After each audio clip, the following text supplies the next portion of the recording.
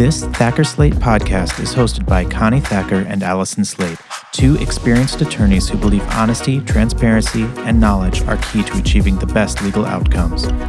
A variety of topics, particularly those related to sensitive family law matters, are candidly covered by Connie and Allison in a way that's refreshing, timely, and practical for listeners. Allison and I are here today with Randy Flood and Ben Burgess, and October, as you probably know, is Domestic Violence Awareness Month.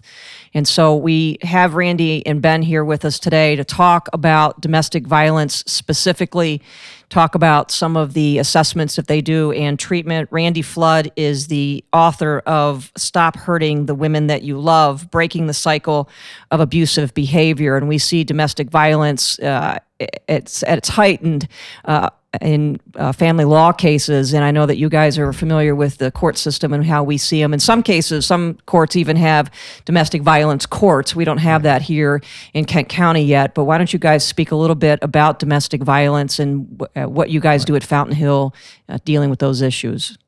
Well, the Child Custody Act is a Factor K, right, Ben? Factor K. Yeah. Factor K is part of what we're supposed to assess when it comes to looking at the best interest factors for children. And so Factor K is important because if domestic violence is happening in the lives of children, then that needs to be identified. Particularly more recently, we're looking at identifying the scope and severity of domestic violence and looking at the typology.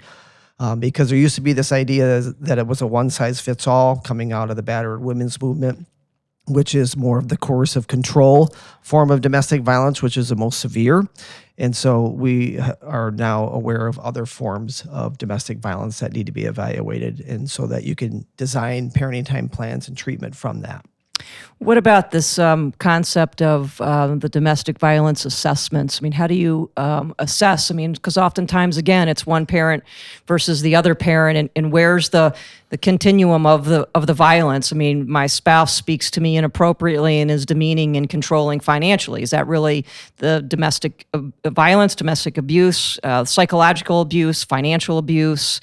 I mean, we see all kinds of those. So how do you guys try to assess that?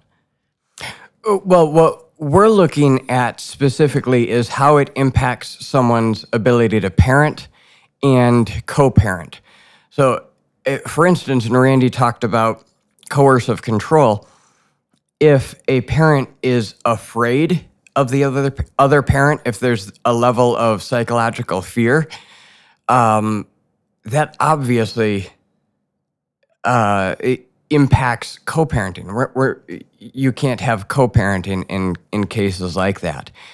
But on the other hand, if there was an instance of separation-associated violence where someone pushed the other or slapped the other at the time of divorce when they're going through the most stressful experience in their lives, that needs to be treated differently than a coercive control case. Not that it doesn't need to be treated and dealt with appropriately, but it needs to be dealt with differently.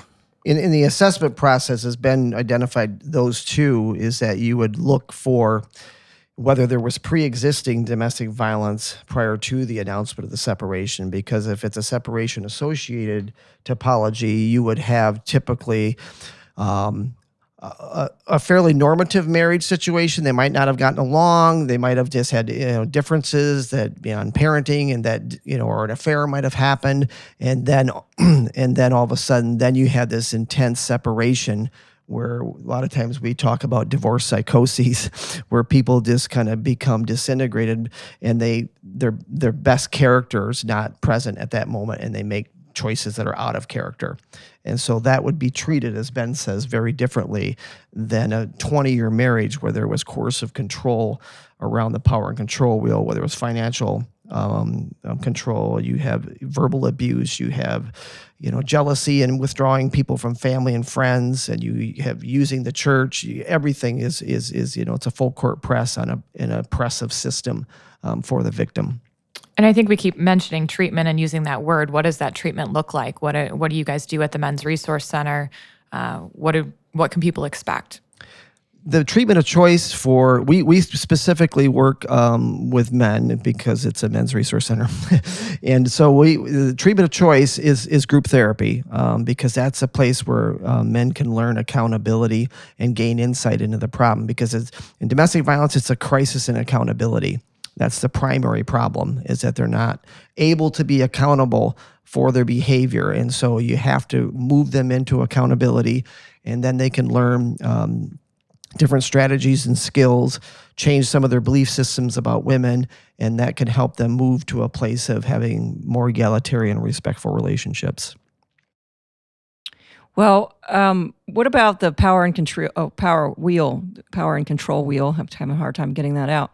You talked about that a little bit, Randy, and I think that's important for people to really, I think you can probably find it online anywhere, but I think it's important for you to sort of speak to that, because we do see that a lot in terms of what's in those little cogs of the wheel, in terms of what really is being, abusive and controlling, and, and talking about even the financial issues. Sometimes we see litigation abuse where they just keep taking the parent back to court and back to court and back to court. So, and I know you guys are familiar with the wheel. So speak to that a little bit, and how that impacts what you're looking for and what you do.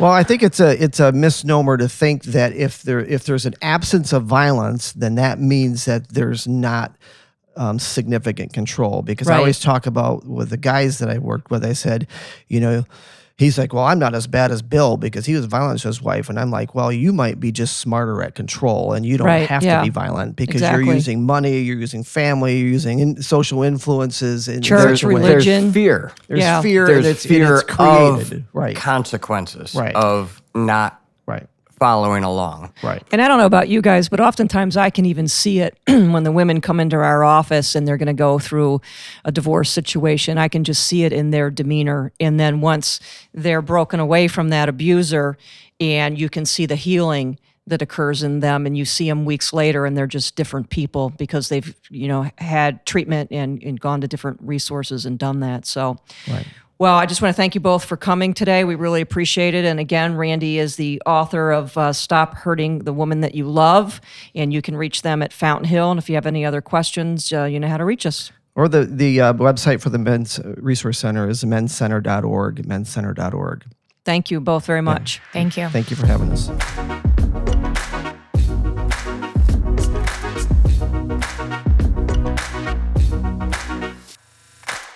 Thank you for listening to this episode of our Thacker Slate podcast. If you have additional questions, do not hesitate to contact us at 616-888-3810 or visit our website, thackerslate.com, for additional information.